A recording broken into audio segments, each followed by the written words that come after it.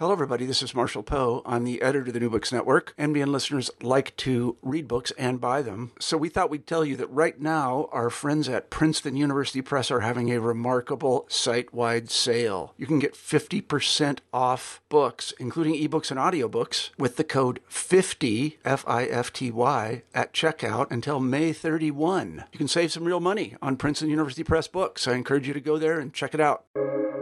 Welcome to the New Books Network. Hello and welcome to New Books in Christian Studies. I'm your host, Ryan Shelton, and today it's my great pleasure to be joined by Felicia Wu Song, professor of sociology at Westmont College in Santa Barbara. We're here to talk about her new book, Restless Devices, Recovering Personhood, Presence, and Place in the Digital Age, just published last year in 2021 by IVP Academic. Felicia, thanks so much for being here and welcome to the show. Thanks so much for inviting me. I'm happy to be here. Well, I can't wait to get into this wonderful book that you've written. But first, I wonder, could you share with us a little bit about yourself? Yeah, sure. So I am a sociologist, as you mentioned, but I kind of came to that through a windy way. I was a history major as an undergraduate, did a master's degree in communication studies, and then finally found my way to sociology at the University of Virginia. And prior to teaching at Westmont College, I spent several years teaching at Louisiana State University in a journalism school down there. But I've been interested in the social and cultural effects of media and technology all throughout. And so I have been studying virtual communities, pre-social media, if anyone remembers that time, and have been glad to finally be able to write a more general book about our life with technology, which is what I've always been after. Oh, that's so fantastic. And this is the general book on technology. So I wondered, just to get us into the book, what's the big idea of the book, and maybe what kind of prompted you towards this area of research and writing?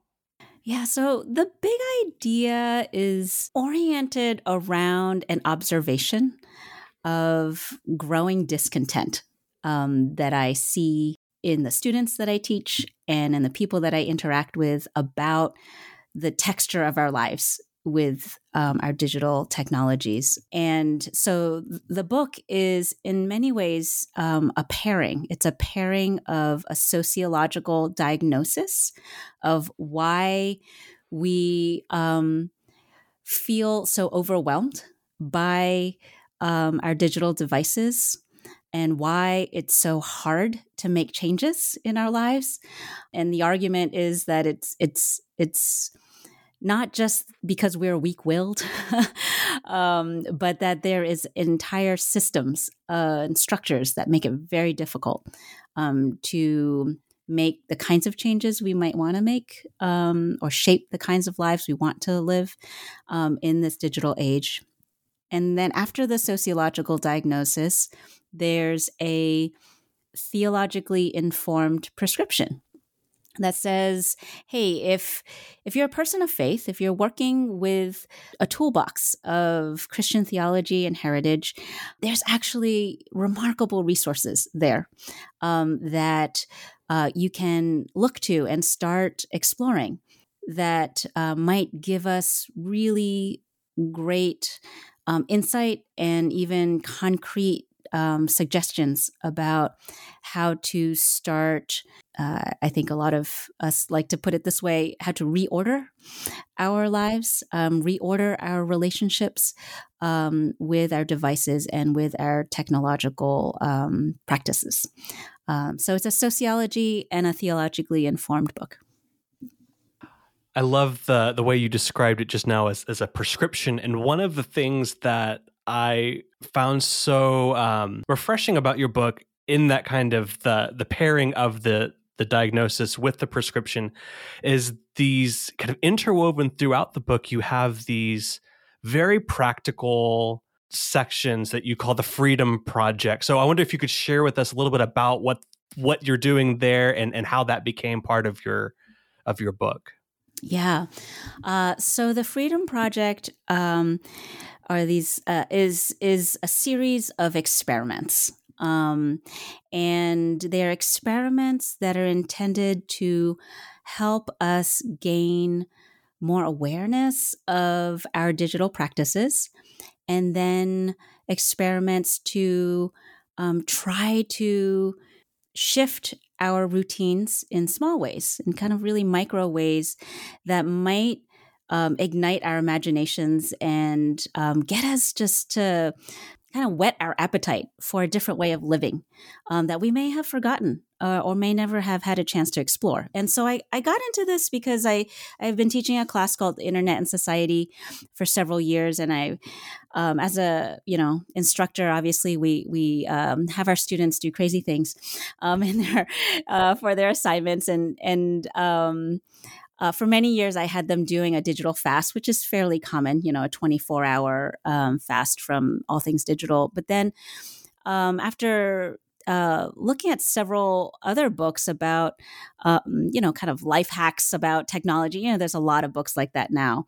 I started wondering, hey, maybe there's actually more of a sequential process here, not in a sort of like, a 30-day plan to get off your phone, kind of way, but more just, maybe there are small exercises that students can do, again, to gain awareness and to even just widen their imagination about what's possible. And so there are these little exercises and experiments, and I do want to stick with the word experiments as much as I can, because I really think that it's not about succeeding or failing, which I think a lot of us kind of get into that rut of, we try to take on something new, New Year's resolutions. Now we're in Lent. And so a lot of us may have Lenten practices that we feel like we're failing on all the time. But the experiments are really more about, hey, even if we're not able to accomplish whatever it is we set out to do, that tells us something, that gives us a chance actually to reflect and to perhaps even pray about, hey, what is that about? Why is it that I can't help but check my phone the first thing I do when I wake up?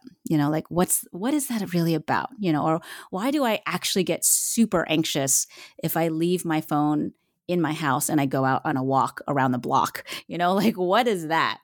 Right. And so there are these experiments that just open up these moments for us to start being more intentional and thoughtful about our relationship with our technologies.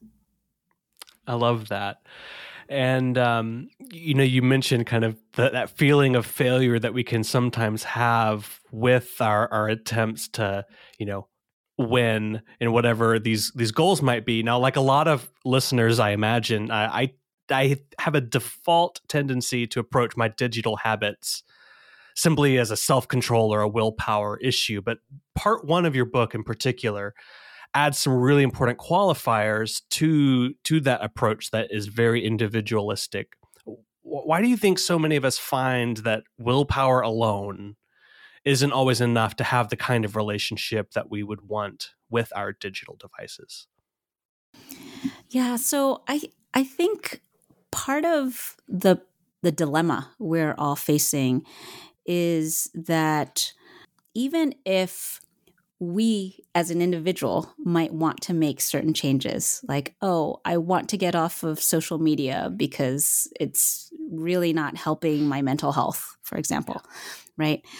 It's very difficult to just get off when the majority of our social lives, or maybe even professional lives, are bound up in it, right? And this is the sociological, I think, insight that's helpful, that says, hey, we need to actually look at the ways in which our digital devices and our digital practices have become enmeshed in the common social practices that we have, right? They're enmeshed in our work life. They're enmeshed in our school life. They're enmeshed in our relationship, in our community church lives, right? We use the term institutionalized, right? That these practices have become institutionalized in such a way that to pull away from it, right, or to minimize or reduce our interactions there is to actually threaten the foundational relationships and capacity to be a good colleague, or to do well in school. And so it is the enmeshment, right, that makes it very difficult to actually pull away in some kind of individual way.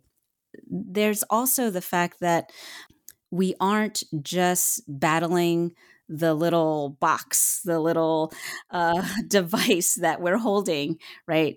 That box is merely a portal through which an entire industry of tech companies and corporations that have invested a lot of energy, research, expertise, financial resources to create services and platforms that are not only alluring, but are intended to be addictive, right? They are intended to draw us in and keep us there, because that is what the industry's business model, right, is based on. It is based on, as many call it, the attention economy, right? That our attention is what keeps the wheels turning for the tech corporations, because they sell our attention to advertisers, right? And they're gathering data constantly on what we click and what we spend time on, to curate our attention, right? So that they have better knowledge every day about what will keep our attention. And so we are confronting that every time we are confronting our devices. I remember after reading for the first part of your book, I had a similar kind of dread as I felt after I watched the Netflix documentary, The Social Dilemma. Only in this case, fortunately, I was only halfway through your book, and so there's more that you had to say about the dilemma, and that's where we turn to in part two. So you address some of the tools that we find in the Christian tradition. And is there good news after all for addressing some of these problems? Yeah. So I think there's two ways we could go at it. For some of us, it helps to start from an intellectual side, and that's how we imagine our way into solutions. And so I think the thing with our devices is that I think the problem that we need to address isn't so much what do I do with my, or like what's the deal with our technologies today? Like how do we understand our technologies better so that we can relate to it in a more healthy way? I think that's the wrong question in some ways. I think at the core, the real question is, what does it mean to be human? How do I live a life that lets me be as human as possible, right? And so for people of faith, that gets us right into the area of theological anthropology, right? Like what does it mean to be human in relationship to God? And what does the Christian faith have to say? And so I think there are a lot of resources there that we can talk about with regards to thinking about our inherent relationality, right? That being in relationship with God, being in communion with God and with other people is foundational, right, to our personhood. And how do we live into that in a way that is full and rich? Our embodiment, I think, is something that is also key within the Christian faith. What is it, how do we reflect on the incarnation of Christ and how that then moves us as followers of Christ to live into what he did? And so I think there are really, just those two things alone, right? Relationality and embodiment could go a long way with our present technologies.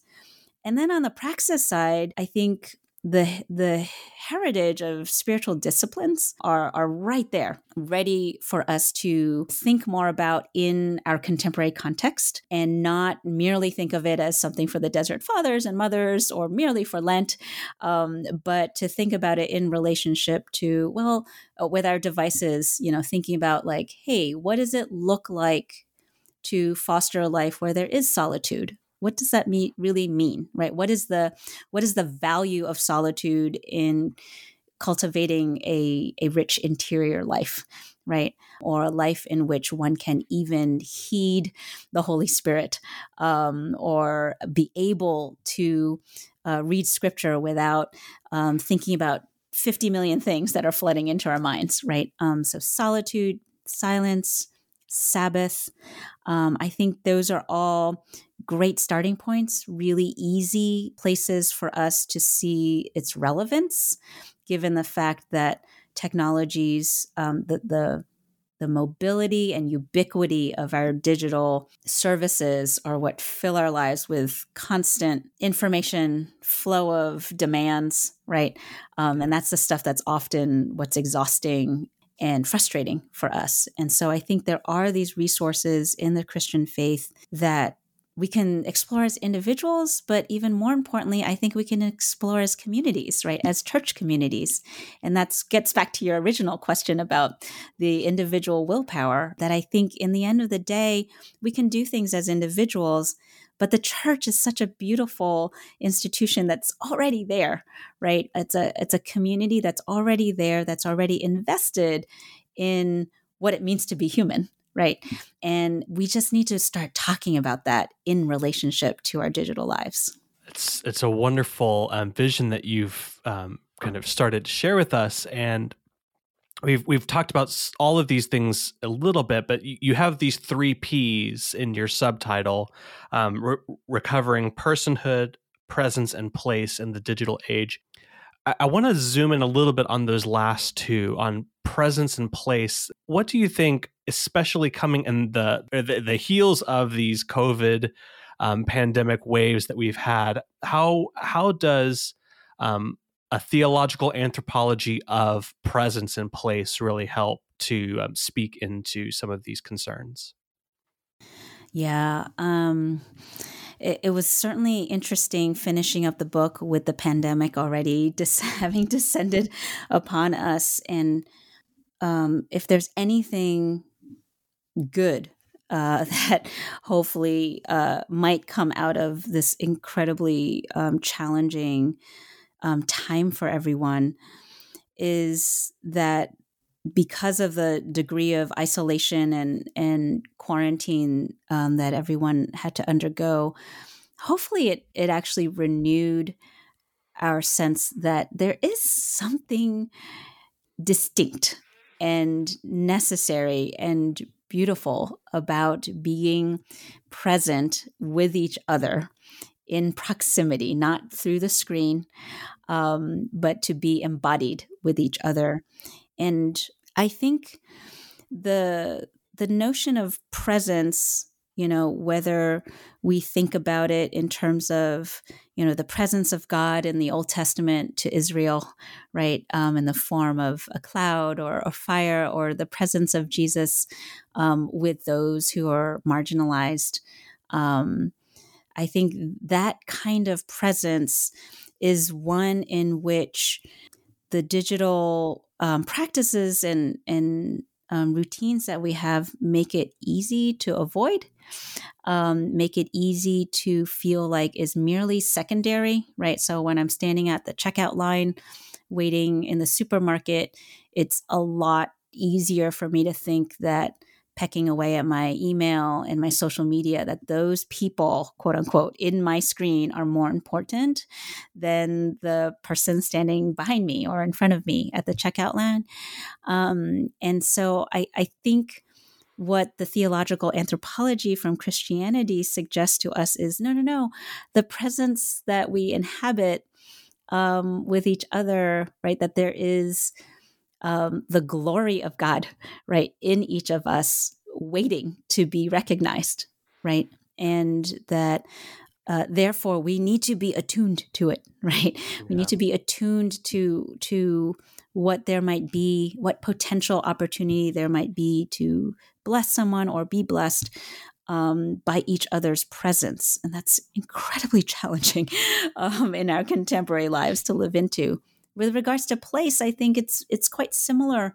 I think it's easy to think that the only things that are sacred are people, even though we forget that too, that places are sacred as well, whether we think of it as I think it's a lot easier for many of us if we live in beautiful places to think about nature as being the place where God inhabits, which surely God does. But I think even when we are in urban settings, the place of the distinctive history and culture in a particular place is also very rich with the presence of God that so many of us just ignore.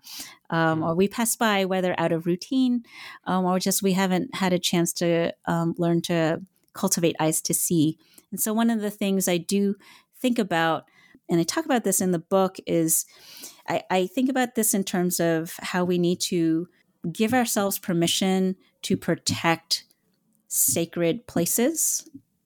And this doesn't get to your question, but I also talk about sacred times that there are in one's life, right? Not just about the outdoors or the urban settings, but maybe it's the dining table is a sacred place, right? Or the bedroom is a sacred place of rest. And we should give ourselves permission to protect that from all the sound and fury that comes to us through our laptops and devices. You know, we don't need to be legalistic about it, but it can be something that we can just celebrate as, hey, this is a special place where we meet with family and friends, where we experience delight. We experience each other's glory that is rooted in God. And that's just something that we have to be intentional about right now because the devices are just so ubiquitous. I'm so tempted to keep going all day talking with you about these things. It's so interesting. And of course, there's so much more than we've been able to cover in this book. But you've been generous with your time with us today. But before we let you go, I wonder, what are you working on next? What can we be looking forward to from you? Yeah, that's a good question. There are a couple things kind of dancing around in my head these days. The practices of virtual church that have developed through the pandemic are kind of an interesting question to me. Certainly virtual church has been around, but now we're experiencing in a fundamentally different way. So I'm kind of curious about the possibility of, talking to church leaders about how they're thinking about it might be an interesting project. And then kind of on the flip side, I'm actually very interested in how existing practices of making, makers like the people who bake or knit or sew. Yeah, I'm kind of interested in how those traditional practices actually have historically and continue to ground people in their humanness. And so it's sort of like the flip side, right, of the technology stuff. It's just like, I want to explore more. What are the practices that so many people and communities have already invested in through the years that we might be able to amplify and promote more in our contemporary lives? Well, those both sound like very interesting subjects. Felicia, thank you so much for coming and talking with us today about your new book, Restless Devices, Recovering Personhood, Presence, and Place in the Digital Age. You can get your copy now from IVP Academic. Felicia, thanks so much for joining us. Thanks so much, Ryan. It's been a real pleasure. And thanks to our listeners for tuning in to this episode of New Books in Christian Studies. That's it for now. I hope you have a great day.